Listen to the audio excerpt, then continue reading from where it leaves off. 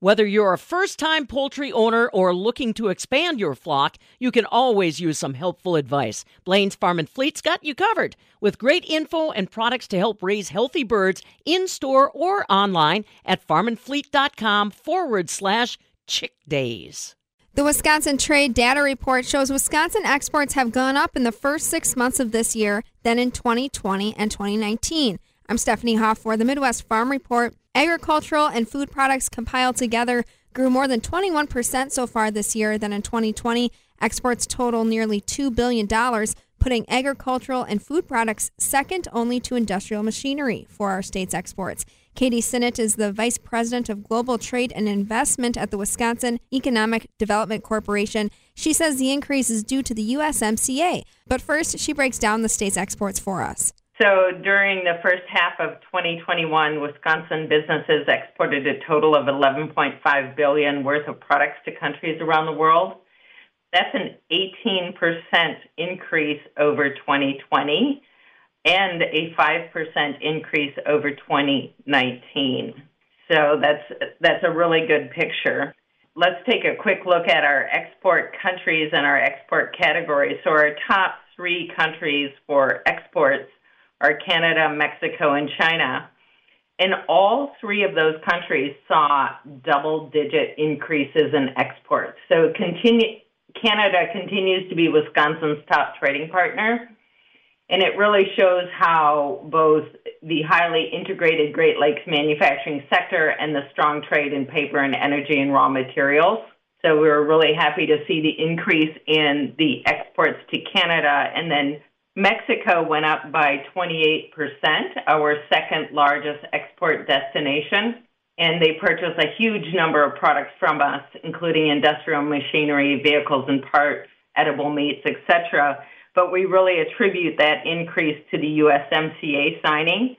So Canada and Mexico exports had been really low until the USMCA was signed, so we were happy to see that improvement. China is our third destination for exports, and that's on an increase of 17%. And when we dig into the export categories, our number one export category from Wisconsin really speaks to the manufacturing heritage of the state.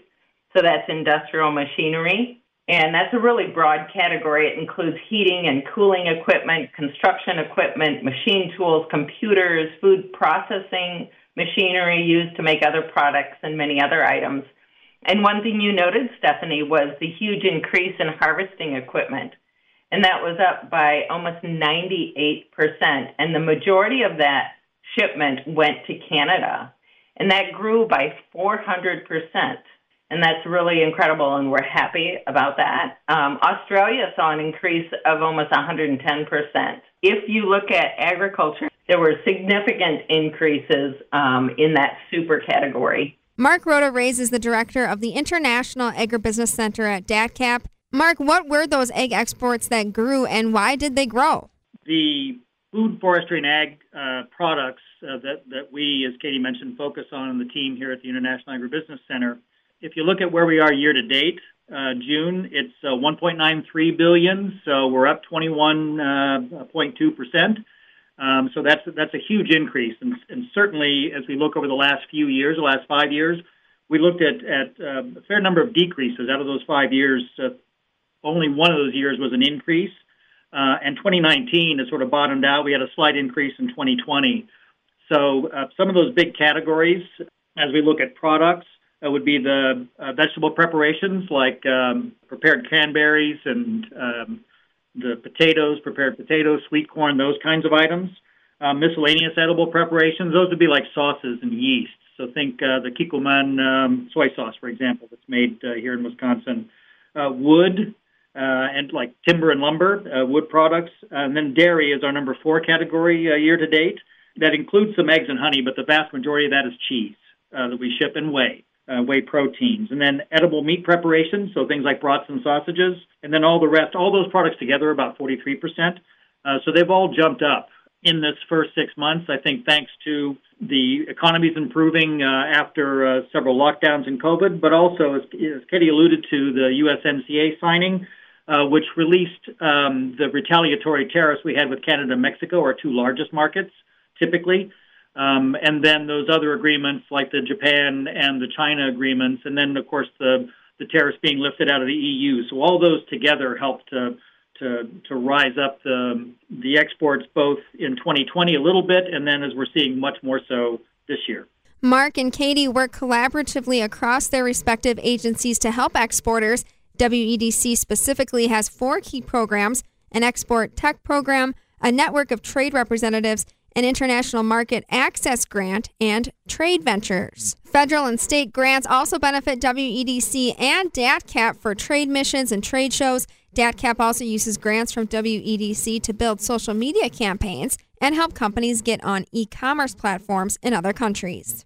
Katie, we can jump back to you. I know you wanted to talk about harvesting equipment, those exports rising, and some background on why that is. Before the USMCA was signed, there was some hesitation to purchase. And once USMCA was signed, those gates opened, so to speak, and more harvesting equipment was purchased. There's also been a decrease from some other states that have historically exported harvesting equipment, and Wisconsin has picked up that slack. So we're very happy to see that.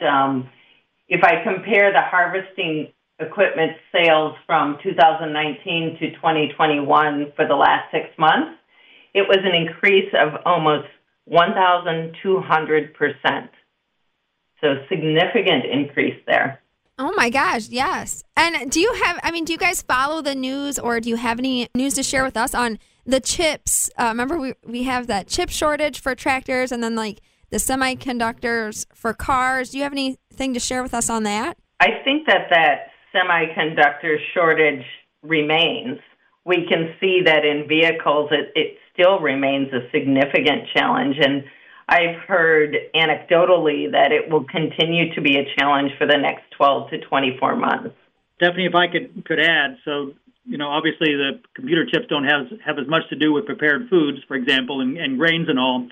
However, one of the other issues that a lot of our food, forestry, ag companies are facing is the cost of shipping and the availability of containers, and especially the availability of refrigerated containers. And so as air gets shipped back into Asia, because they're trying to replenish the containers to send more goods this way, it reduces the number of containers available, drives up the cost, also the time for availability for those containers. And so it makes it very difficult for many of our companies, even though they have orders, to be able to book those containers. And when they do, they're paying sometimes double the price of what they did just the year previous in order to be able to ship. Obviously, those costs have to be absorbed by somebody. Is it the consumers then? I mean, are we digging deeper into our pockets to pay for groceries, or is it the farmer that has to pay? What does that look like? I think it's probably a combination, really. I have heard in the shorter term, companies are absorbing that cost, but ultimately they will have to pass that on to consumers because that is the cost of that product. It has impacted margins. We've heard that from a number of our exporting companies as well. And as a consumer, we also see the rising prices in some of these areas.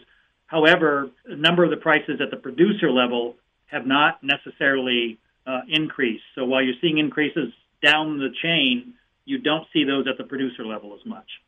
Now, we've been talking about the first 6 months of the year and the numbers that go along with that, but now we're in the second half of the year. Any forecasts for exports for the second half? I feel that Wisconsin is performing very well, and I'm optimistic for the next 6 months. Typically, the third and fourth quarter are our highest months as people are preparing for the end of year. So I'm feeling, even if we don't perform at the 18% increase that we saw for the last 6 months, I would suspect we'll have at least a 10% increase over the previous year. I would agree, Katie. There is some seasonality in some of the food and grain products, harvesting times, and there are droughts and weather that could affect production levels. And you talk about the headwinds that we have with the container shortages, and we have a fairly strong dollar in several parts of the world, so that pushes against us as well. But I think we'll maintain that, and that 10% feels comfortable. as a number to take a look at, which if we were to increase 10% over last year, that would still put us close to our 10-year record for food, forestry, and agriculture products. That was $3.8 billion back in 2014. So we could get quite close to that in this year if this keeps going as we have seen it. Remind us again why it's important to the residents of Wisconsin that food is being traded internationally. The main reason is, oftentimes exports are higher margin business. They help smooth out the peaks and valleys in demand and the purchase levels in some other locations. And they're a group of customers. 95% of the world's population lives outside of the U.S. So all of those consumers, if we're not selling to them, somebody else is. And there aren't that many more people in the U.S. to be able to do that. So we really do need those export sales in order for those companies who are exporting to be able to keep at the level and keep the people employed that they have employed. Both Mark Roda-Reyes and Katie Sinnott encourage companies with export needs to reach out to WEDC or DATCAP to connect with the right people to grow their business. For the Midwest Farm Report, I'm Stephanie Hoff.